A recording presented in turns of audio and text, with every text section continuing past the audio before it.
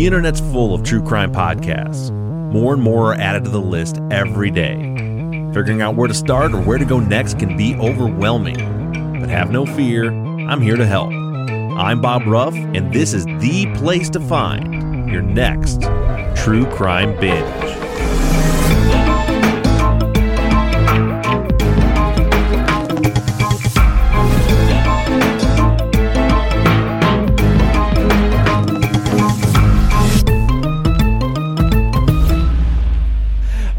All right. Well, I'm joined today by Jim Grinstead. Of course, Erica's here in a new closet, which we're going to break down here in just a minute. I got a lot of questions, but we're joined by Jim Grinstead of the Scams and Cons podcast. How you doing, Jim? I am doing very well post Christmas here. It's snowing outside, which it's not supposed to do here in Nashville, but it's also 33 degrees, which is better than the 5 we had the other day. Oh yeah. Yeah, we're having a little heat wave here in Michigan, too. It's up to 16 today. It's a balmy 16, yeah.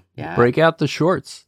So weirdly, like we're in a straight line, and Erica is directly between you and me, Jim. Yes. So I'm in Southwest Michigan, she's in Indianapolis, and you're in Nashville. So she's right in the middle. How's things in the middle, Erica? Well, I actually am physically in Michigan right now, Bob, because I'm at my parents' house where I grew up. Oh, but that's not helpful at all, then. No, but I can give you a nice weather update on Indianapolis weather. So apparently, the steam pressure something or other broke, and all of the buildings in downtown Indianapolis that use steam for heat are cold today. So that presents big problems with like plumbing.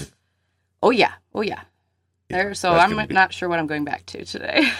Oh yeah, that's what. So for those of you that we're recording this on the 26th, so it's just the Monday after Christmas. I got up this morning thinking I'm going to take it nice and easy today. Then I looked at my calendar and I'm like, God damn, Erica, schedule the interview. I had to get you. Merry Christmas. Yeah, thank you. I had work I needed to do out here anyway. I'm just joking, but yeah, that was so for Jim. I live like way out in the sticks. Like out in the country, and when this storm that rolled, because the storm we got down to 35 below zero, 40 mile an hour winds. Mm-hmm. We didn't get the amount of snow they were calling for, which was good, I think. We got 2 feet. Did you not get 2 feet? No, we got like 6 inches. I mean, we had drifts that were 4 foot high, but we only got because of the wind. But we only got like 6 inches of snow. Yeah, we lived in Milwaukee for like 15 years, and the first year we were there, my wife had 2 flat tires, and I had to change tires in 50 below wind chill. Oh, what's the word? That's awful. The next weekend, we bought a hot tub. Yeah. Oh my God, your hands! Like, so I had to do some emergency repairs on Friday too, which was in the middle of this, and it just like it takes a second for your fingers to just be in throbbing pain when you're out there. Mm-hmm. Oh, it was so. But what we were worried about was power, because we live. If power goes out where I live, I'm so far off the grid that it is so far down the priority list that it's just not happening. And I don't have a generator. And I was immediately like, why don't I have a generator? Yeah. Why don't I have a generator? Because if the power goes out, all my plumbing is going to immediately freeze and burst. But we got lucky. We had no power outages. It wasn't. We just hunkered down, and it wasn't too bad. Good.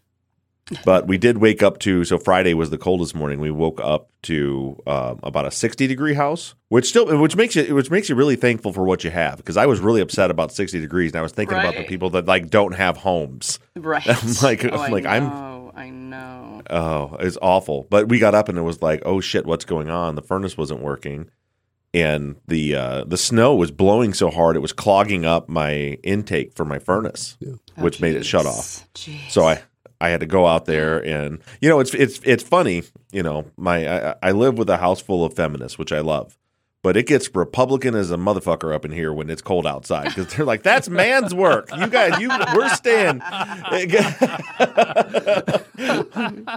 Absolutely.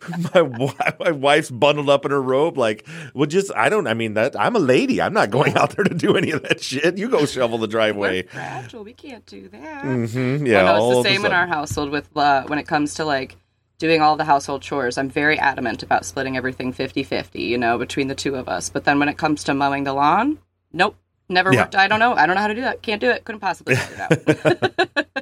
I'm just a poor damsel. What do I know about such things? I I just couldn't. Let me lie on my fainting couch.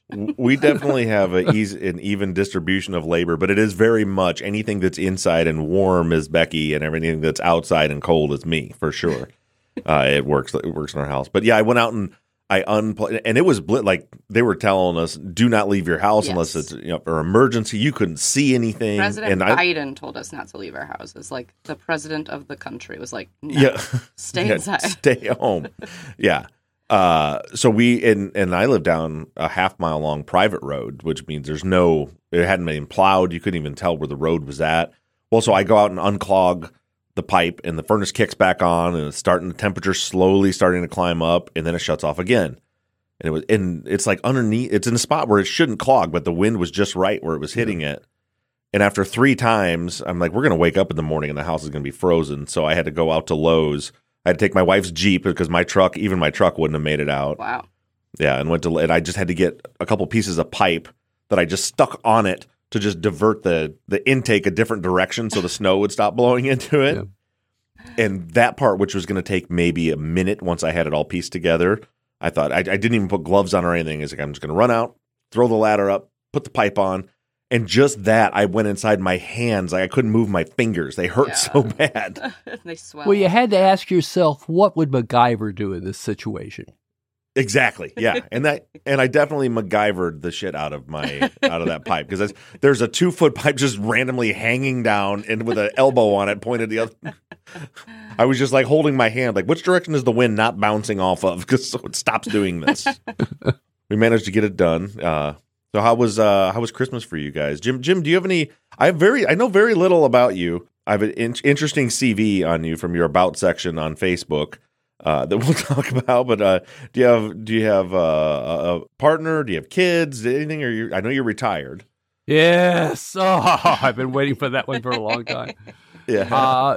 I'm married to a wonderful woman. We've celebrated, I guess, 36 years together, and she deserves credit for putting up with me for all that time.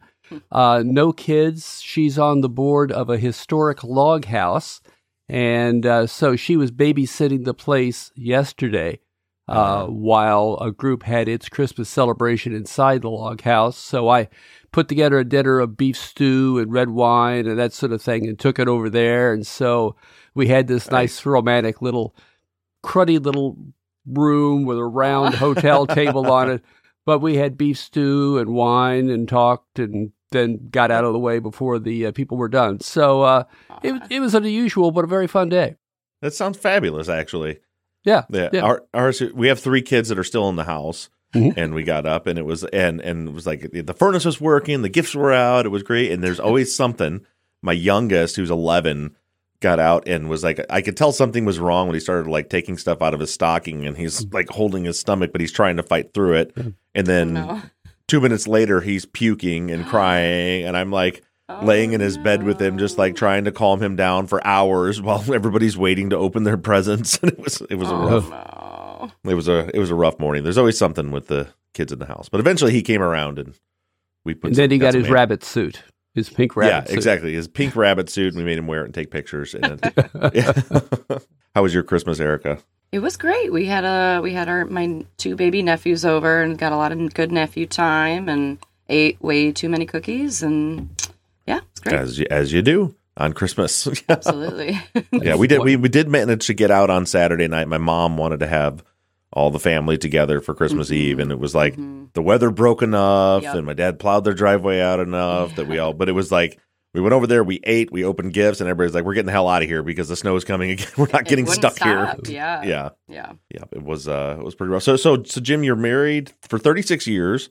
No kids. You're from Nashville, Tennessee, and well, that's where I am now. Was originally born in Missouri and then moved to Milwaukee for 15 years and spent 40 years as a journalist along the way there, doing broadcasts and print, and eventually a trade publication for the construction industry that dealt with stadiums, arenas, and convention centers. So that made me really popular at parties. I bet. Yeah, you were the guy everybody wanted to talk to about the trade magazine. Yeah, and I could tell great stories of wearing a Super Bowl ring and talking with team owners and things like that. So there were stories to be had, but, I tell them that and their eyes glaze over and they're suddenly needing to refresh a drink that's already full. So But you have in fact worn a Super Bowl ring. Oh That's yeah, pretty cool. yeah. I mean, did a couple of them. You find yourself sitting at a round table at a dinner of some type, and then the guy's wearing a Super Bowl ring, and these guys are huge. And so I say, would you mind if I tried it on? And so I slipped it over my neck, and it just felt wonderful. So it's easy fit. Didn't have to use any butter or anything to slide it off there? No. Now, getting it off was a challenge, but unfortunately, he had the strength, and I had the stamina, and the doctor's bills weren't bad, and I got a free nose job out of the deal. So, okay, it worked out okay. That's great. That's great. And I see in your on your Facebook CV that you are a friar in the United Church of Bacon. I am. I also hold a doctorate degree now since that was posted in. So, a doctorate degree in the sacred theology of Bacon.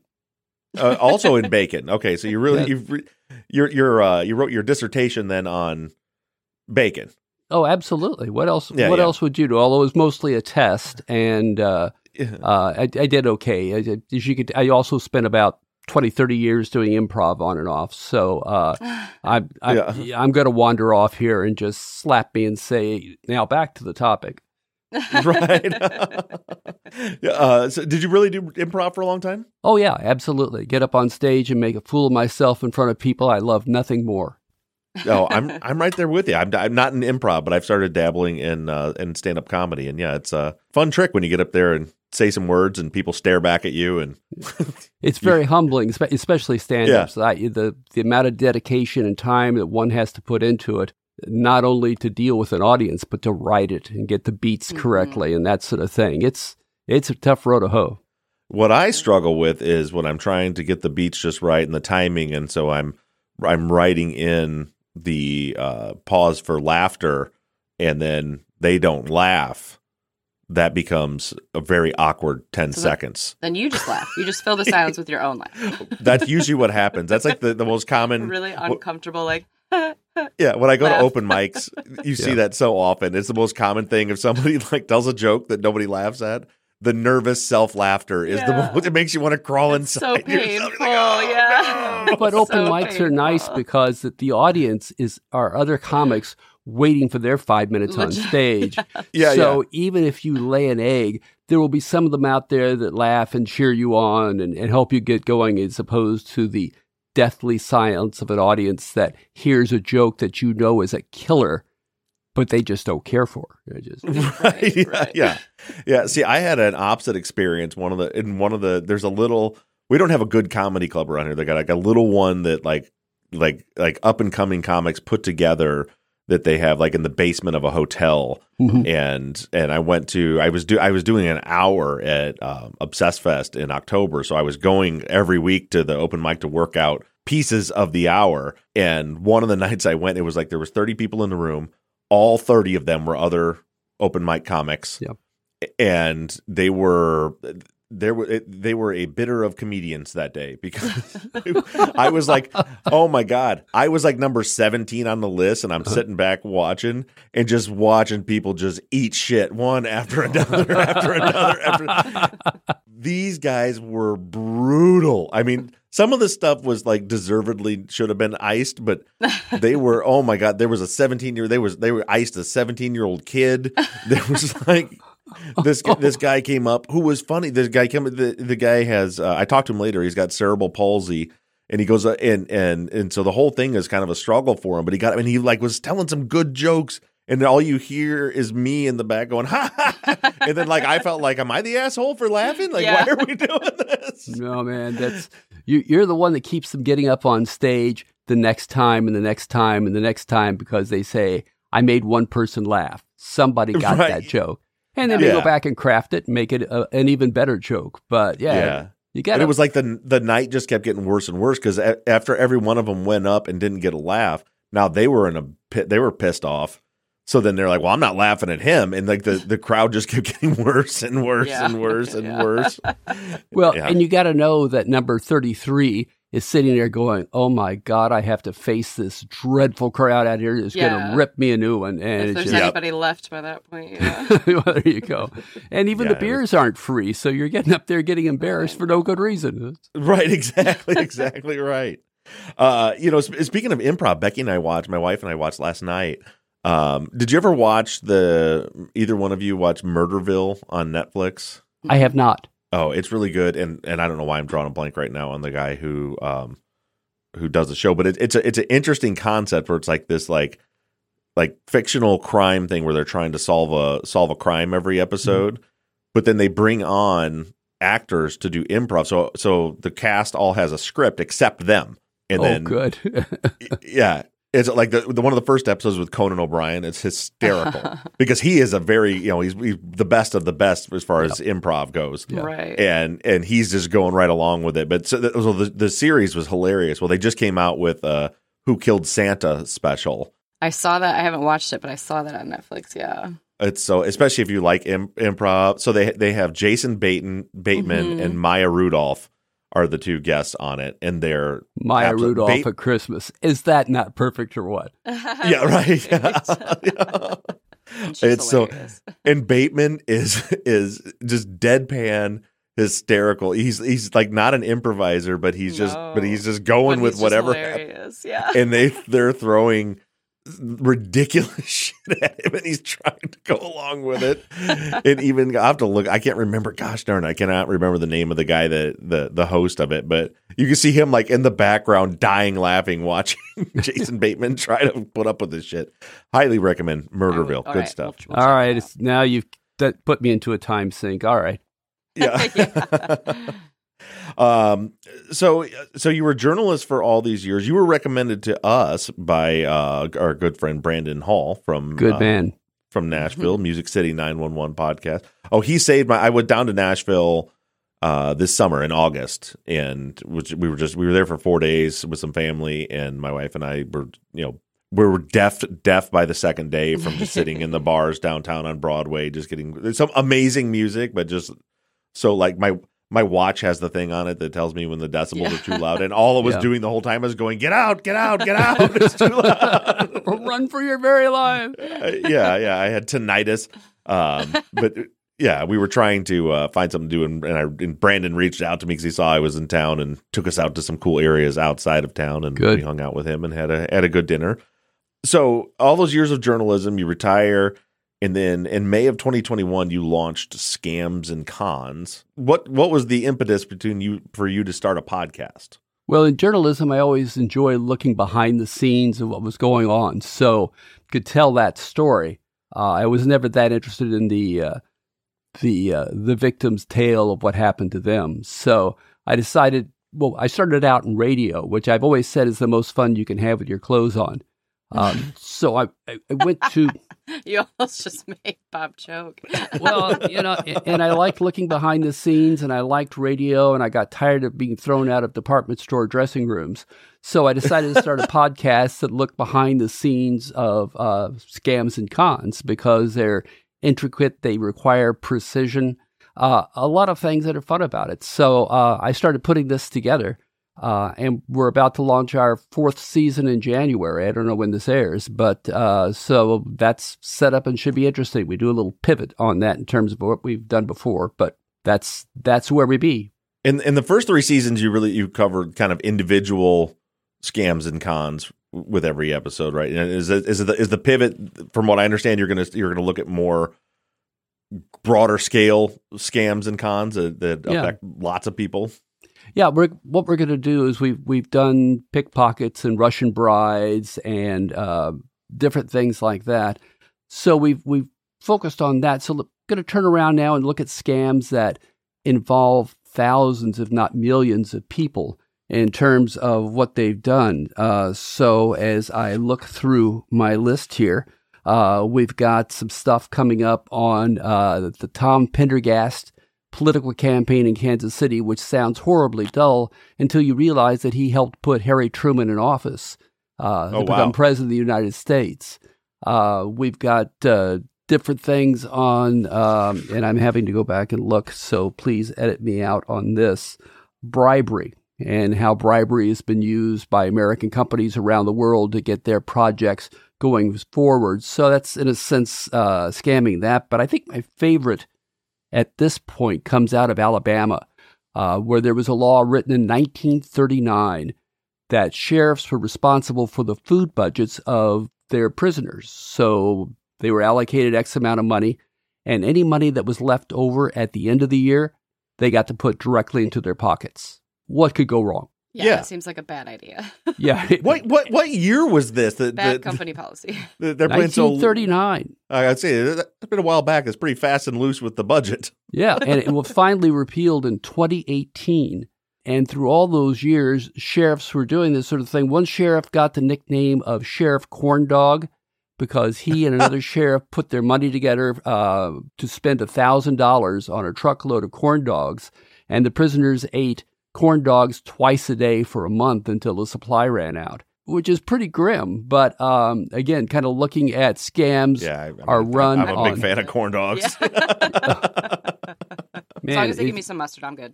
Okay, well, and a Ferris wheel, you probably want in there as well. So, yeah. So that's the kind of things we're doing. Now we'll see if the audience likes those ideas or not. And but otherwise, I'm just kind of beating a dead horse, and they deserve better than that. I should try to come up with something different. So we'll go this route, and if they say, what a bad choice, then we'll see what else we can do in the future. So is the tone very serious telling these stories, or is there kind of a fun aspect to the way you tell the stories, or does it vary by the case? It does. Well, it varies. I do 3, maybe 4 cases per episode. So I start out clearly with an attention grabber. That's going to get them into it. And then I get into okay, and now I've told you how this scam works.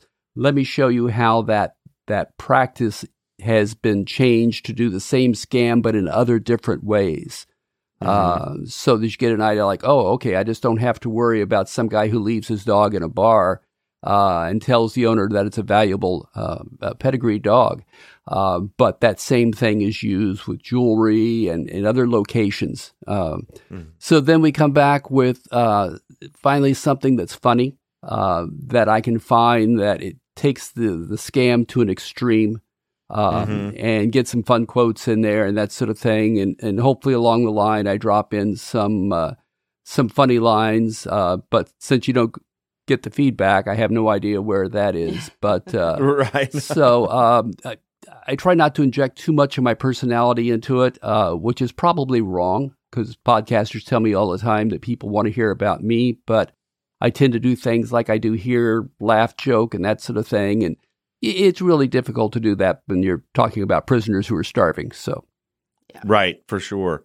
When you're looking in these big scams, have you paid any? First of all, is the whole scams and cons thing, is that something that was always an interest of yours, or is that just something you noticed that people weren't telling these stories? Oh no, I love caper films. I mean, I just eat those up with a spoon. So that was probably one of the big reasons I chose the topic, because I thought, well, if I'm going to do something different, what do I want? I go, well, indulge myself. Right, there you go. Have you followed at all? Would be a super interesting story for season 4. The Sam Bankman-Fried FTX scandal that's going on right now. I guess if people aren't really too into crypto, they might not know about it, but it's been a huge national story. Nobody is as into crypto as you are. Okay, stop trying. This to one make broke crypto a through. thing. It's This not one happening. broke through to the main. This dude stole billions of dollars from people. Oh well, and Bernie Madoff and all those sorts of things too. I try to stay away from more contemporary things because it's been in the papers. People have read all about it. And what am I going to bring to the table that's going to surprise them or that sort of thing. So, plus especially something like that that's being told in the news right now. Yeah, and cowardly, that's in the news. And since it hasn't been adjudicated, I could easily be open for libel or things like that. And Sure.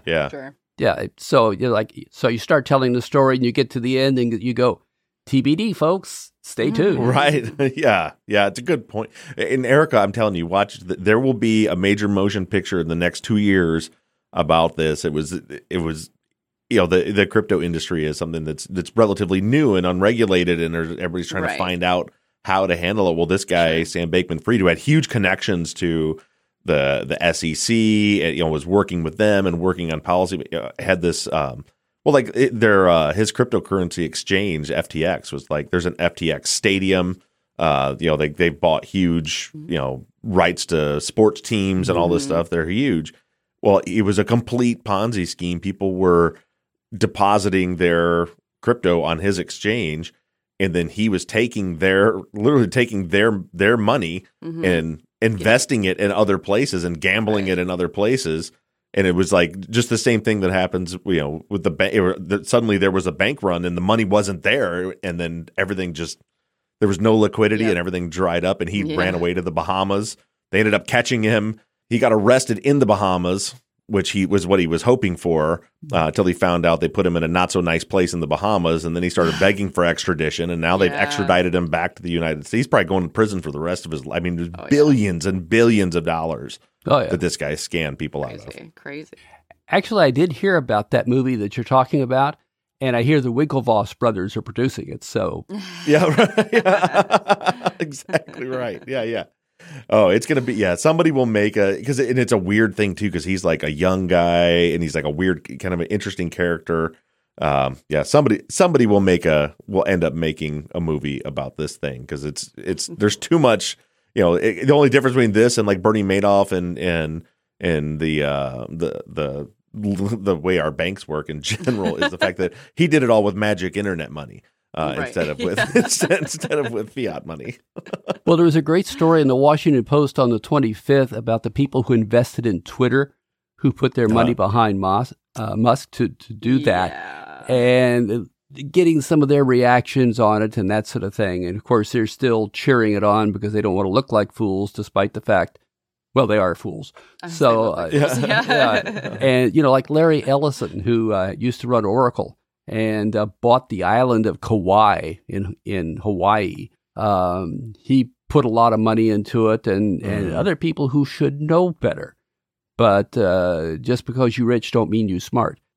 Right. Yeah, and that's turned into a huge shit show. The only thing good, I think, to come out of it is that we're learning how corrupt both sides are with all the bullshit that was going on. Yeah. Oh, yeah. And then now he's doing, anyway, it's a whole complete, it's like he's doing the same shit they were doing. Yeah, it's a wild, wild world. Yep. But you got to wonder if Elon Musk is pulling a scam on somebody, because the guy is not a fool. Well, maybe he is, but so what's he doing coming in here, slashing all the jobs and doing all this thing? I mean, it's not like you could sell it off for parts. Right. I wonder what the end game is on that, and I'll be really disappointed if it's just that he's stupid, as opposed to like, we're all slapping our heads and said, well, we should have seen that one coming. So yeah. Well, what I find so fascinating about it is that I think he's intensely intelligent, which makes me like, whenever he's doing something that's like, why would you do that? That's the stupidest. It always seems like later on you find out he was 10 steps ahead of everybody in the what he was. So I can't make heads or tails of what the hell. But he does stuff like did you know that Tesla that his patents on Tesla are open source? I mean, literally, he's made it so. And no shit, really? Oh yeah. What he said was, if someone else can take our patents and make a better electric car, then that'll help with the environment, and that's our ultimate goal. So his patents on this insane technology are open source. Anybody can take his patents, and he did it on purpose. And so he does shit like that where you're like, yeah, that's really surprising. I love this guy. Right. What a great guy. And then he's like, but then he does other shit where you're like, what are you doing? Yeah, he names his children. That's just, what was he thinking? Have you seen his children's names? No. You haven't? Oh my God. God. Republican strategist? I'm sorry, I don't mean to step on you. Go right ahead. No, you're totally fine. I'm shocked that Bob hasn't seen his children's name. It's like, well, I don't do social media, so I don't really. It's like NXV.2YX or something. But doesn't he have like 9 children or something? He's got like kids all over the place. Probably. Yeah. No, I have. As far as your question, no, absolutely not. I'm the person that cannot stand either party. And I don't want. I wish they would both just go away and we could start over. Well, I was wondering because you've now given me a time sink in this Murderville thing, and now you're trying to convince me to change my mind on Elon Musk, and I feel like, this guy is here to change my view of the world, and I'll go back into my own little cocoon. Thank you very much. The view I try to get people to change about the world is that nothing is as black and white as you think think it is. It's just like there's always a lot of gray somewhere in between there. Absolutely.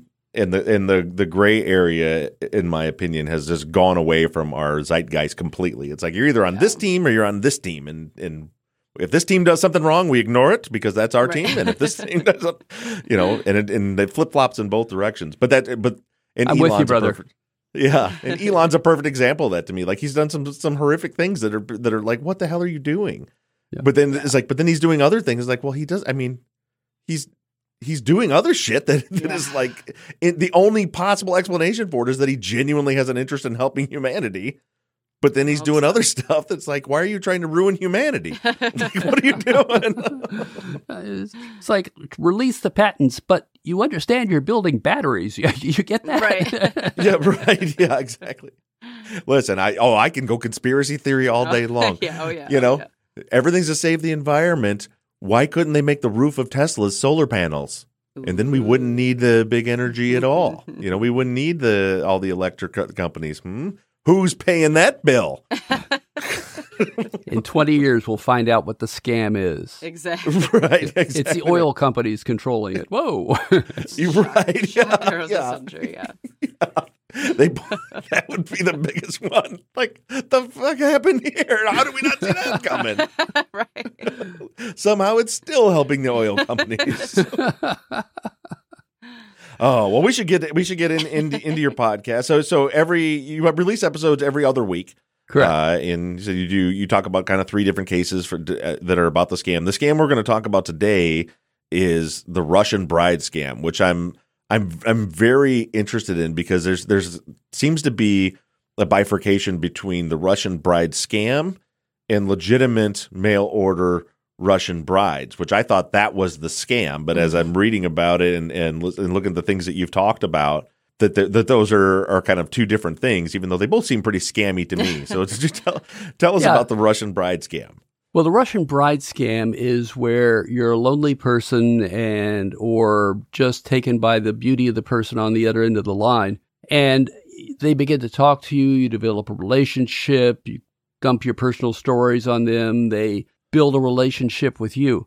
And so over time, they say, well, we need to meet, need to get together. And it turns out that the person on the other end of the line has had a terrible emergency. Their mother's gone into the hospital and they just don't have the money. So the sucker, and I say sucker because that's what people in the trade call them. We tend to use the word marks, and that's used occasionally, but really sucker is the word that's used. So the sucker sends over a couple of $1,000s to help that. And, oh, so grateful my mom's doing well and that sort of thing. And a couple of chances to meet are put together. And eventually they just drain the person who the sucker is dry. And when that person either realizes they've been taken or have no more money, then things evaporate. And frequently the people who are suckered are aware of the fact that they've been caught, that they've been pulled into the scam, but they're so far into it that they won't walk away. They stay right with it. And that's kind of an amazing thing. If you think of spousal abuse or that sort of stuff, you wonder why at this distance that magic power seems to have its own life to it. Then there are ones that are more in your face with it. Included in the audio with that podcast is actual videos from a company that provides these services. And they're very upfront and they say, so why are all our women so beautiful? Well, that's because we charge them a fee for makeup and photography and that sort of thing. And they show you pictures of that process.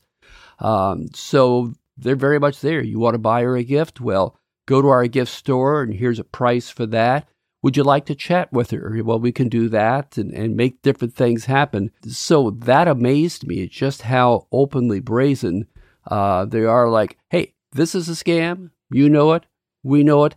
let's make it easy for you. We'll just take your money by credit card. And Right.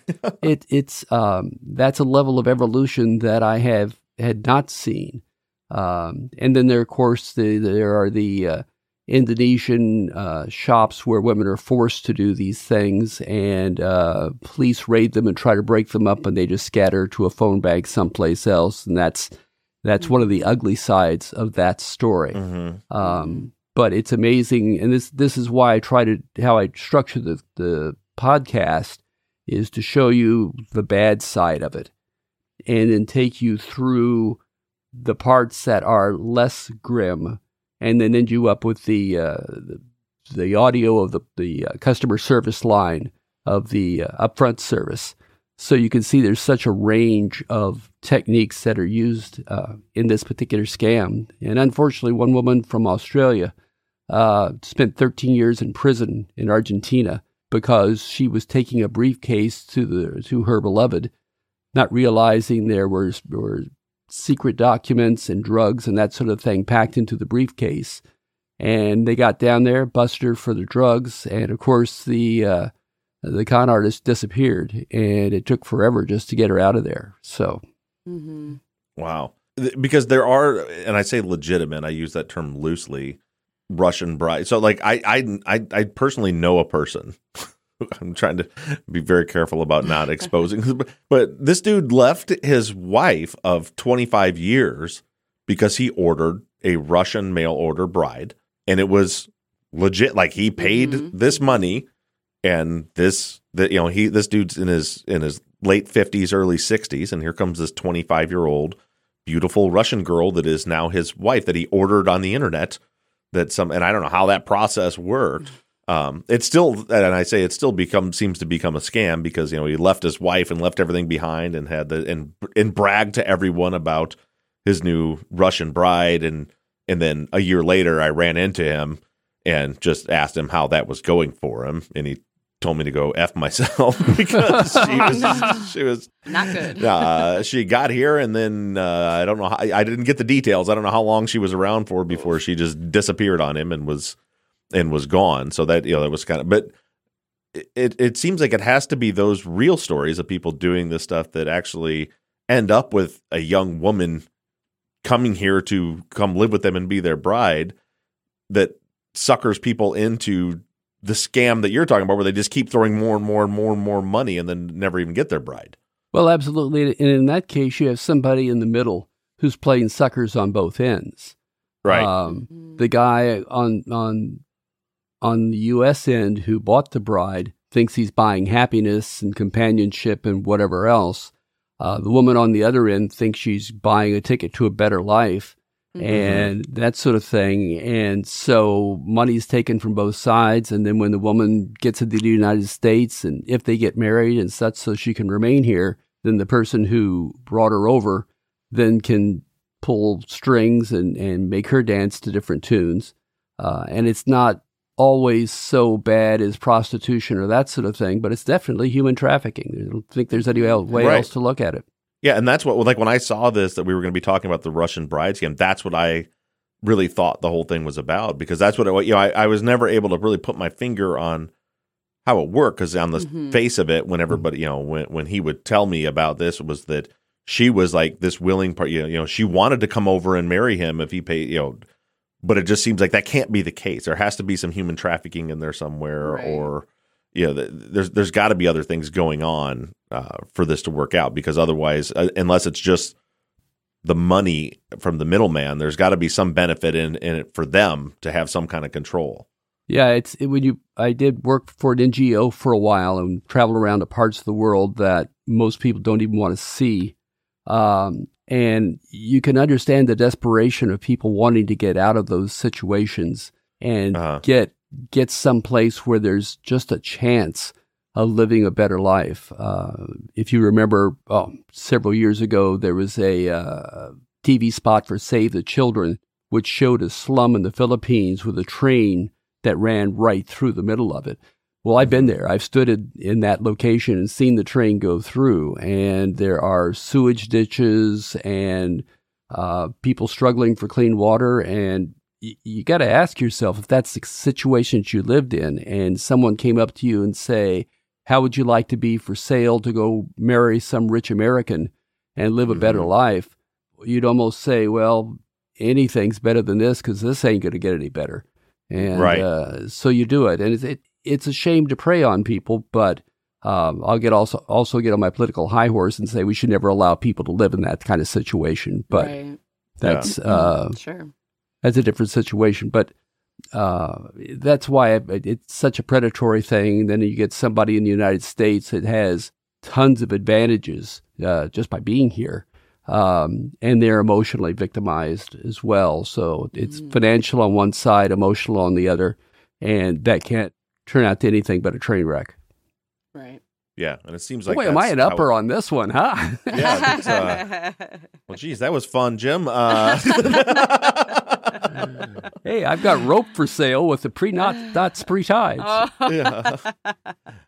Yeah, it's that's the thing is it's hard to there's. I'm sure with a lot of the scams and cons you talk about, there's certainly a humorous element to them. I mean, there's something funny always about somebody being greedy. Usually it involves some kind of greed, whether it's greed of lust or greed of money, where somebody does something foolish because they want something so bad, and then it ends up blowing up in their face. There's a comedic element to that sometimes, but there's always a real victim in there somewhere. Right. Yeah, 3-card Monte is a great example of that, and people tend to think it's. Do I need to explain 3-card Monte? It's like the shell game, but it's done with cards. It's sometimes it's called Follow the Lady or that sort of thing. So you've got this guy tossing cards on a table. Actually, it's a cardboard box with a cloth over the top of it, and so you're supposed to follow the queen. Well, the way it's shuffled, you can look under and see where the queen is, and you've got various idiots that are sitting there and just can't seem to do it, while the sucker's sitting on the outside watching and going, I can do this. I can win this. Well, once he's identified as a sucker, then what's called the gate opens, and other shills in the crowd began to kind of move around him and steer him up to the front of the table. Now, if he's with anybody, they steer that person to the outside so they can't say, you fool, walk away from this. And so once they have them up there and the guy wins a couple of hands and they then want to raise the stakes on it, then the tosser makes the mark unhappy, gets him angry, gets him just frustrated with the guys, and so he says, okay, I'm going to beat you because I've been beating you all this time. And so this is the time that he loses big, and all his money is gone, and he's angry, and the box and the table have just disappeared because that's the way it's designed to happen. And you tend to think it's the tosser that's the only person in the game, but generally it takes 6 or 7 people to do this, to move them into the gate, to create the anger and take the money. And it's so sophisticated that when it's over with and the sucker is just angry, they're fuming, they're pissed off, they've been robbed, they know they're a sucker, some kindly old person comes shuffling down the sidewalk and said, oh, I'm so sorry. I wanted to warn you. I couldn't get in to tell you that this is a group of bad people, and don't go after them. Go to the police because I've seen them turn mean and angry and threaten people and beat the hell out of them. So just let it go, take your beating. Here, let me give you $10 for a bus ride back to your hotel and go there and just forget about it. Just walk away from this. And that person is called the smoother. And their job is to take the anger away while the Monte is moved around the corner to another location to pick somebody else out. And it's very complicated and interesting thing. It's called the longest running show on Broadway. That's so interesting. That's fascinating to me. How I'd never thought about, how that works. So it's a whole thing with a whole team of people, not just the guy with the sleight of hand with the cards. Absolutely. We were talking about improv earlier. I feel like being a con artist is a perfect form of improv when you're almost setting up a stage with your act and your characters, and then you have to sort of improv through the situation. manipulate the guy, the sucker. Yeah, Erica, I feel you and I kind of have a bond going here, and maybe we should get together. Unfortunately, the heater has gone out of my house, so you're in Michigan. So, Indianapolis, I could probably drive that. Do you think you could spare $1,000 for me? Absolutely not. Damn. If you only liked balding 68-year-old men, I'd have it made. Well, this has been a lot of fun, and his name is Jim Grinstead, and the podcast is called Scams and Cons. They release episodes every 2 weeks. There's 3 seasons already done. The season 3 just wrapped on December 1st. And season 4 is coming in January. Check it out. There's a ton to listen to. Could be your next big true crime binge. Find out how to not get scammed by Mr. Jim Grinstead. Jim, thanks so much for joining us. This has been a blast. It has been fun, and I'll make a shameless plug that you can find us wherever you find podcasts or at scamsandcons.com.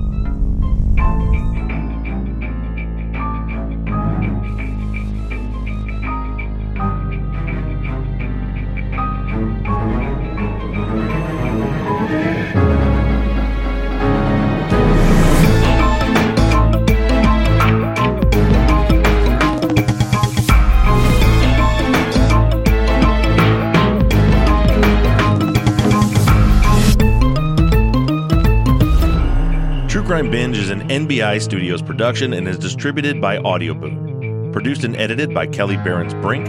Our production manager and co-host is Erica Cantor. Music and show artwork was created by Shane Yoder of PutThemInASong.com, and episode artwork is created by John Hayes. Our website, TrueCrimeBinge.com, was created by Katie Ross of CreatedInTandem.com. If you're a listener and would like to recommend a future guest or a podcaster that would like to request an interview, you can do so right on our website. And again, that web address is TrueCrimeBinge.com. If you're enjoying the show, please do me a huge favor and take a minute to rate and review us on iTunes or whatever platform you're using to listen. Make sure you give us a follow on social media. We can be found everywhere at True Crime Binge. And thank you so much for listening. And make sure you tune in next Wednesday morning for another podcaster, another case, and another True Crime Binge.